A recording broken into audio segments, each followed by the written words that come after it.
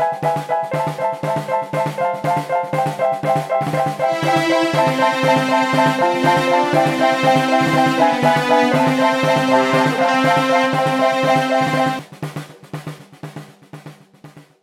everyone, and welcome back to My Writing Sucks, the podcast where I read my cringy old writing to make you feel better about yours, and it has been a hot minute.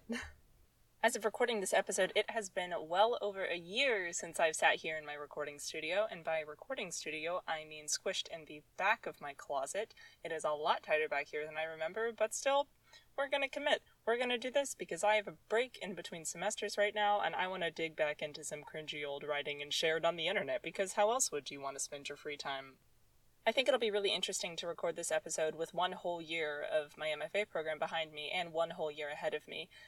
I was listening to some old episodes of this podcast before I started to record this one, and even in just 1 year, the advice that I would give Creative Canopy has changed a little bit, and I found myself disagreeing on points with my past self, which really just goes to show how much I've learned in this year from my incredible advisors and peers that I've gotten to know through my MFA program. It's been just an astounding experience. I don't even know if I can put into words, which is really ironic coming from somebody who studies creative writing and words for a living.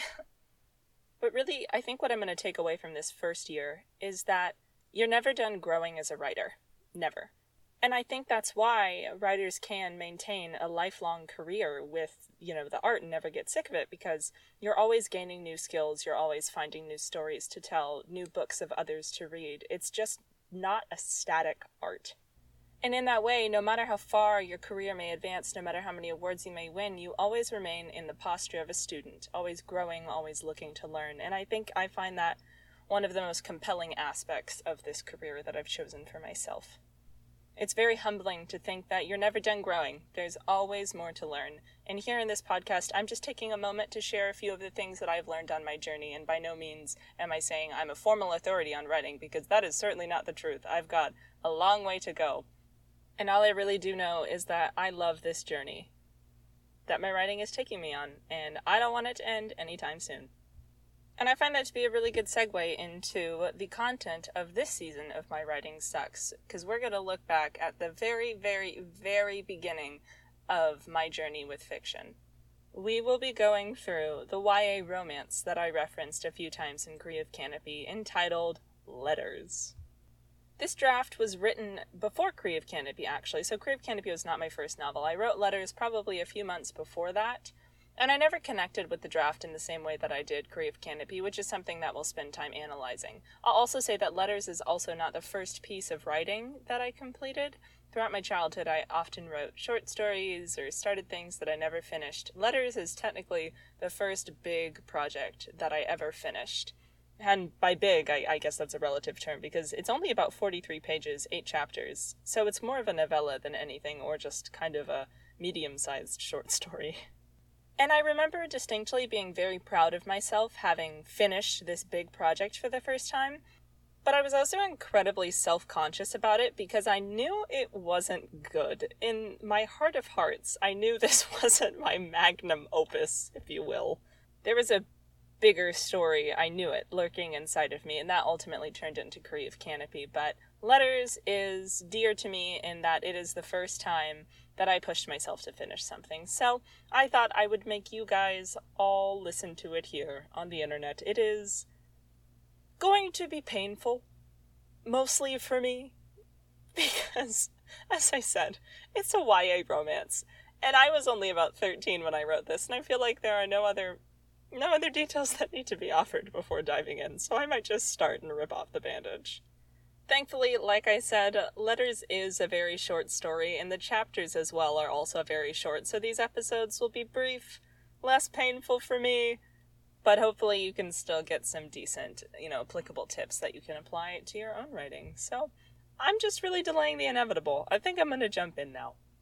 Miraculously, this book does not start off with an out-of-place Pinterest quote, but it does start with a prologue. So here we go.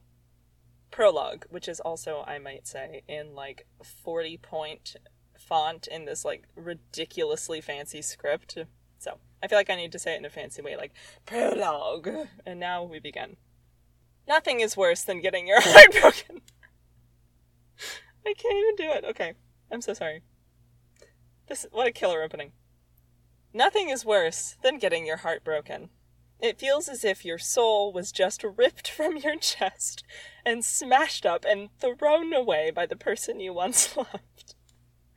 I swear, 13-year-old me, nobody had hurt her yet. I don't know why she's being such a drama queen. I digress. We're one sentence in. I can't even deal with this. And for 16-year-old Eleonora, that is precisely what happened. It all started when they moved to the humble town of Prescott, Virginia. A shy, then 6-year-old Eleonora managed to muster up the courage to say hello to the little boy next door. Yes, we're going with that cliché.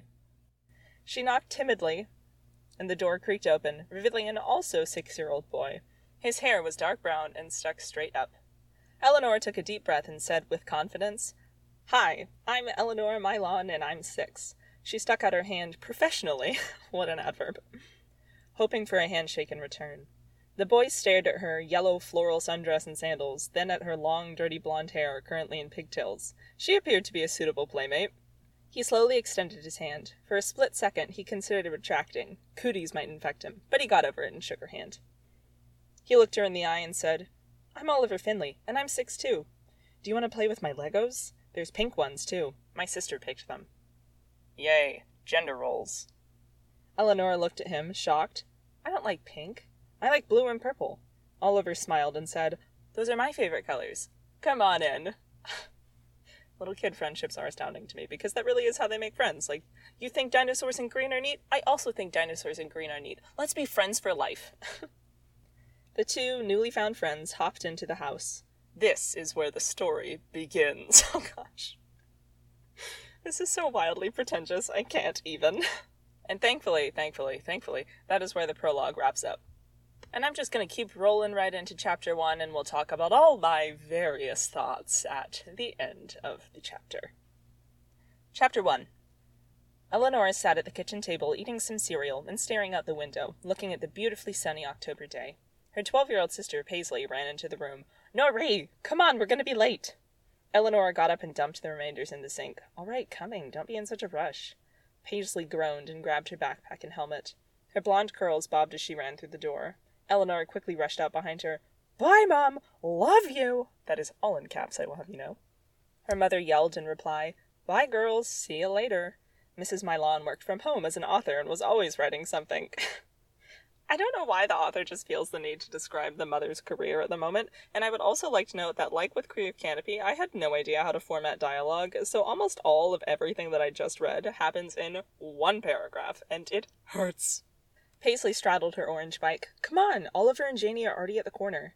She pushed off and dashed down the calm street. Eleanor followed closely behind, staring at the large green wooded area behind their house. Each family on the street had a good chunk of forest behind their property.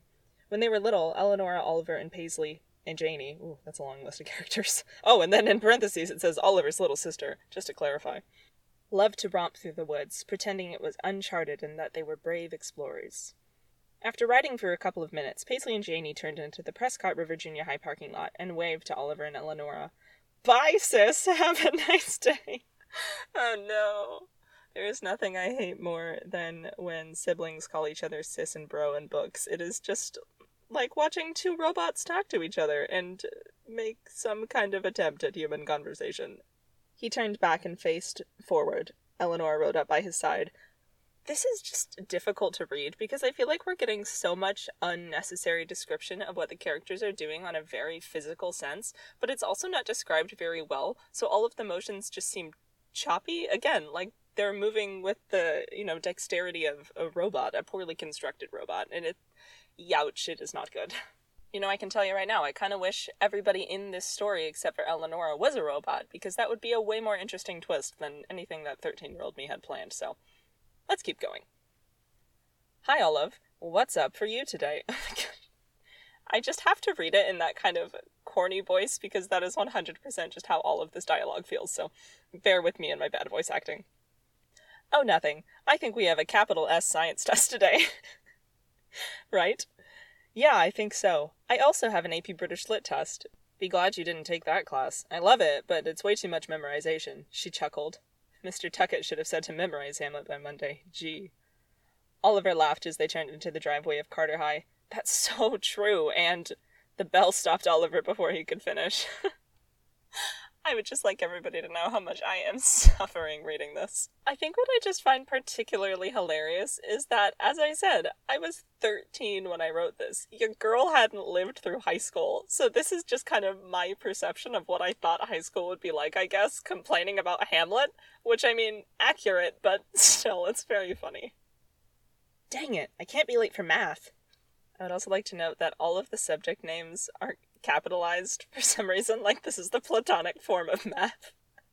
Anyway. Eleanor said, quickly chaining her purple and blue bike up, and grabbed her books. Whoa, that was a weird sentence. I read that correctly as it's written on the page, but that was weird. See ya, Oliver. Bye, Ella, he yelled back. These characters just love addressing each other by their bizarre nicknames every single second. Eleanor ran through the hall. Won't be late, won't be late, won't be late, she said between heavy breaths. Right as she dashed into Mrs. Conley's room, the bell rang. Mrs. Conley looked up from her desk, her gray hair poking out from her high bun, her face sour and unwelcoming. Miss Eleanor Mylon, why are you late? Everyone in the room stared, waiting for an answer. Oh, yeah, right. I feel like that's like those Tumblr text posts you see, the joke about, like, and then everyone clapped. It's kind of the same thing, like, and everyone stared at this girl who walked in late 1 second from the bell. It's ridiculous. Though I will say, I guess that is the teenage experience, thinking everybody is staring at you at all times. Moving on. I biked to school and we left late. Mrs. Conley stood up from her clutter-free oak desk. How do you know it's oak? Why is that important? That was the thing in Canopy, too, like, aimlessly listing types of wood. I'm glad I've gotten past that habit. You were seconds late after the bell, dear. Most teachers would be fine with that. Me, however, unacceptable. She was in Eleanor's face. Her breath smelled like coffee and prune juice. What is going on? Answer me, young lady. Why were you late? Eleanor stuttered out again. I biked to school and I left late. Marcy, Eleanor's friend, glanced up at her and smiled apologetically. Mrs. Conley turned away and said stiffly, All right, Missy, because of your tardiness and your lies, you will have extra problems on this test. What? I guess I thought high school was gonna be a dictatorship or something with no mercy. Okay. Eleanor sighed and sighed. Thankfully, she knew this section well. From the next chapter. Marcy and everyone else's eyes widened at the unfairness. Plus, they'll be worth 80 points. Eleanor had to stop this. She opened her mouth to protest when the door swung casually open. Hey, Conley. I had trouble with my Rolls Royce this morning. I lost the keys and searched forever. Then, finally found them ready in my pocket. Devin laughed. He was the most popular and richest kid in school. Also, not surprisingly, the biggest airhead. If you knocked on his head, you would discover it to be totally hollow. We're going to ignore the raging cliches in that section and take a pause to acknowledge something that you, dear listeners, cannot see, which is the fact that Rolls-Royce is in italics for some reason, and I just felt the need to make that detail known so we're all on the same page. What'd she do? He gestured dismissively to Eleanor and took his seat. Oh, she was late. Now, Eleanor finally spoke. Excuse me, Miss Conley. Devin here was later than I was, and he's late every day. If you haven't noticed, this is the first time I was ever late. I know. Devin is special. Oh, gosh. I don't like the fullness of what this is implying. I'm just not. I can't. We're gonna keep going. Devin is special. You, not really. Devin sat in his desk, his face stupid and wandering. I honestly kind of like the image that evokes stupid and wandering paired together. Very funny. He picked at a piece of gum from under the desk and popped it into his mouth. Eleanor heard him comment, Ooh, fruity. Oh, no. I can't. We're just gonna keep moving because I can't unpack anything that's going on here cohesively, so let's just power through the end. Let's just power through. Look, Missy, deal with it. Now, I'm gonna make this test 90% of your grade. She cackled. Ha. What? Mrs. Conley sat down at her desk and began typing. Eleanor made her way to her seat and shot an unfriendly look at Devon. He turned around and said overdramatically, "Miss Tardypants over here is threatening me." Why do I subject myself to this torture? "To the office, young lady!" in all caps. Mrs. Conley pointed to the door. "Now!" with 2 exclamation points. She looked at Mrs. Conley and sputtered out, "What?" "I said, now!" Eleanor dashed out of the room, tears welling up in her clear blue eyes, because this is the time that we need an explanation of her eye color. She walked past the classrooms quickly, hoping to avoid the judging stares of her peers. When she entered the office, she was overcome by the smell of printer paper and coffee. The front desk lady, Mrs. Andrews, looked up from her mountain of papers and said, "Who sent you here, dearie?" "Mrs. Conley." She motioned to the chair over by the copier. "Please sit there for a moment." She doesn't even ask why she's there, just who sent you? What? Mrs. Andrews picked up the phone and dialed a number. "Mr. Jackson, you have a visitor." She looked at Eleanor. "Go through the door, hun." She pointed to a wooden door that had "Principal" engraved on a plaque. What? I guess that's so they don't have to change it every time they get a new principal. It's just Principal. Eleanor felt like crying as she walked through the door. A bald man in a suit with a red tie looked at her and said, "Sit." Eleanor sat across from Principal Jackson. "So, Miss Eleanor, why are you in my office?"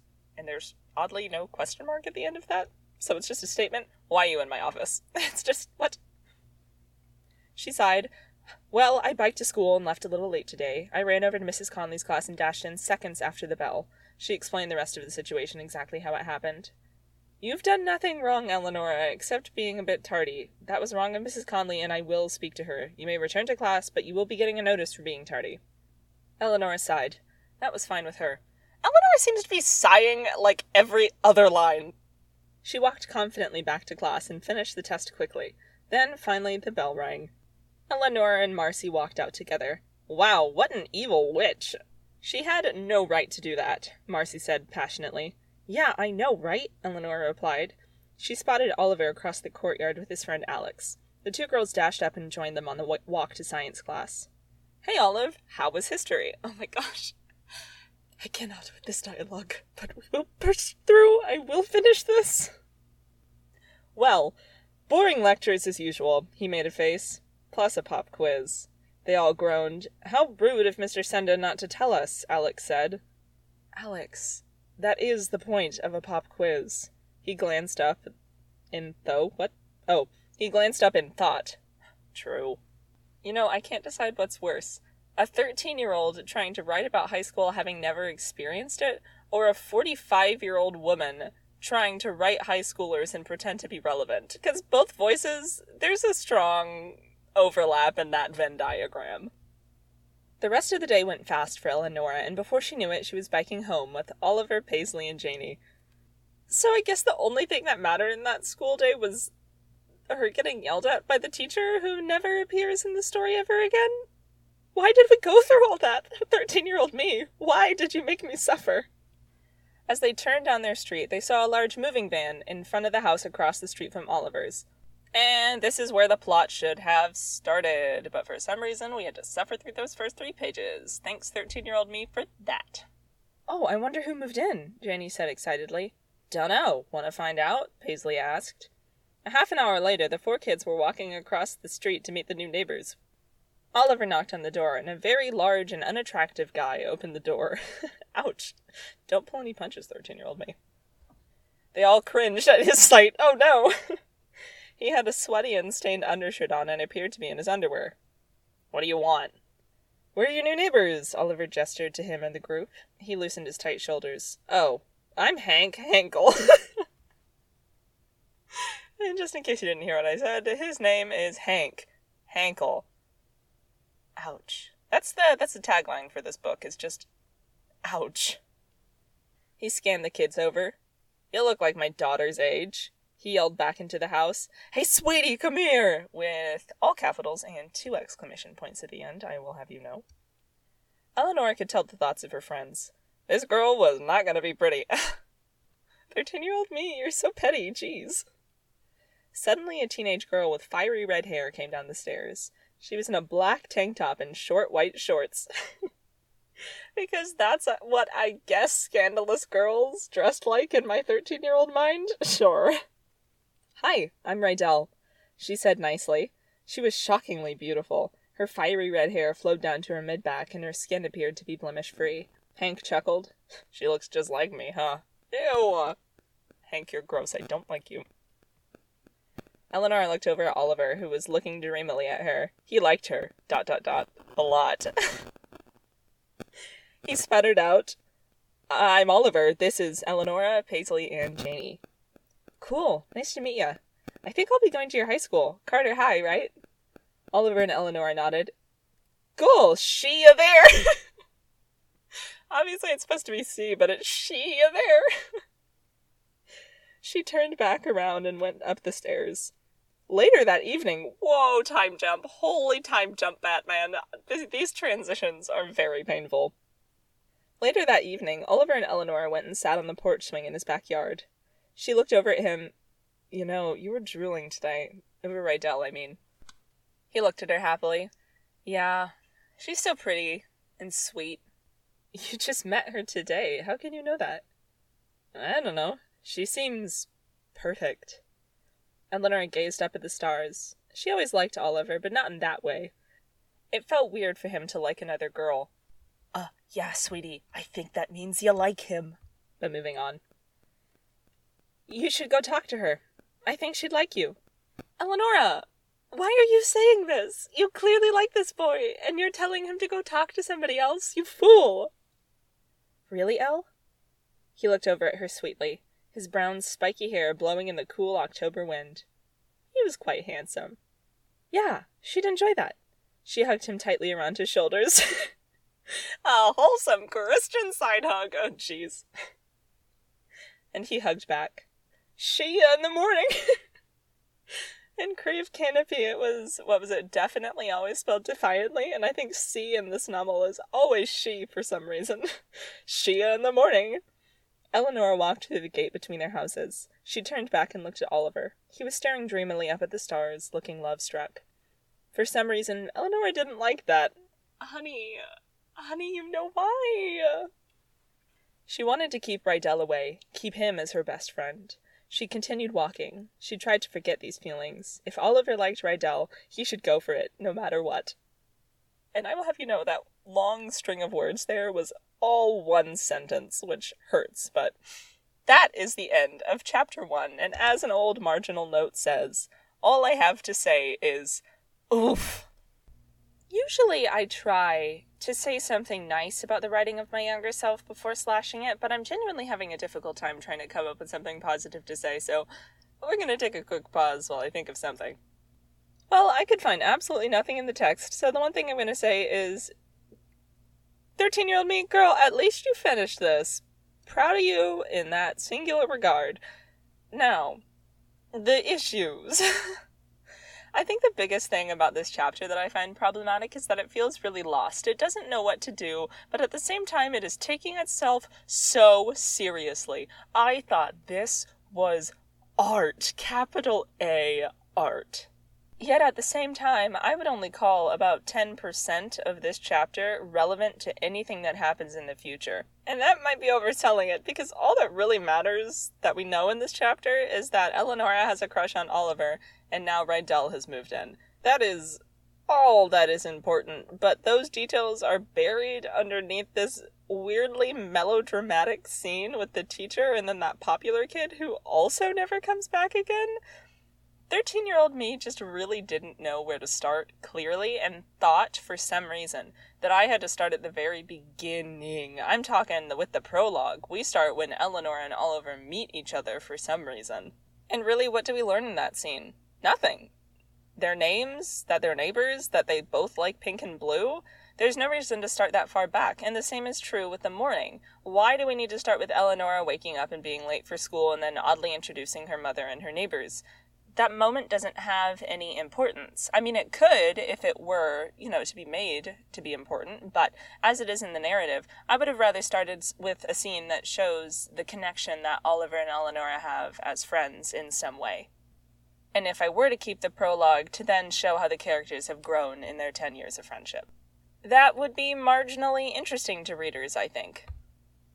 13-year-old me just really struggles with the pacing in this chapter and figuring out where to pause the camera. Like in that joke I made, holy time jump, Batman. I didn't know how to skip from moment to moment on a very technical level. And as a result, I try and cover everything instead of small critical moments. With fiction, detail isn't about length or even just the amount of detail that you offer, it's the quality of it, which is especially important in the first chapter of your story where you're doing everything you can to get the reader to keep reading. And at this moment, I don't think 13-year-old me has really offered any compelling reason to keep reading, because, sure, Rydell is here, and now Oliver's interested in him, but Eleanor has convinced herself she doesn't like him, so there's really no stake that she has in the game, I suppose. I think it would be way more interesting if Eleanor had this massive crush on him, and then at least you could be a tiny bit interested in, she's gonna hurt, with him going after her like this, but we don't get a sense of that. School is just weird. There's no compelling reason that I should want to be invested in this story. So, particularly with your first chapter, work on grabbing your reader's attention so they won't want to turn away from your story, they won't want to put this book down, that they'll be desperate to see where this story takes your characters. And that doesn't mean your opening has to be sensational in any way. I think there can be a lot of intrigue and quiet emotional stories as well. And something else I think that's really important to talk about with beginnings is prologues in general. I don't like them. In a way, they feel like false starts. They're often insular scenes where then you jump into something completely different, and I think they're meant to be kind of like hooks, but more often than not, I find them more confusingly unnecessary, and stories would be just fine if they started in the first chapter. It almost feels, in a way, like the writer is a little bit insecure in their first chapter, and they have to offer the prologue and look what's coming. I swear it's going to get good. You just got to get through the beginning. That's not what you want your beginning to feel like. Maybe there are good ways to do prologues, but I stray away from them personally. This chapter was pretty short, so I'm going to keep this episode short too. Hopefully I hooked you with the first episode of this brand new season of My Writing Sucks. It really does feel good to be back. And even though I'm not as emotionally connected to letters as Creve Canopy, I am very excited for a few particular scenes that I remember to read. So keep hanging on for some extraordinarily melodramatic teen drama nonsense. It's gonna be good. It won't be good. It's gonna be entertaining at the very least. But until the next episode, keep on writing and keep being kind to yourself.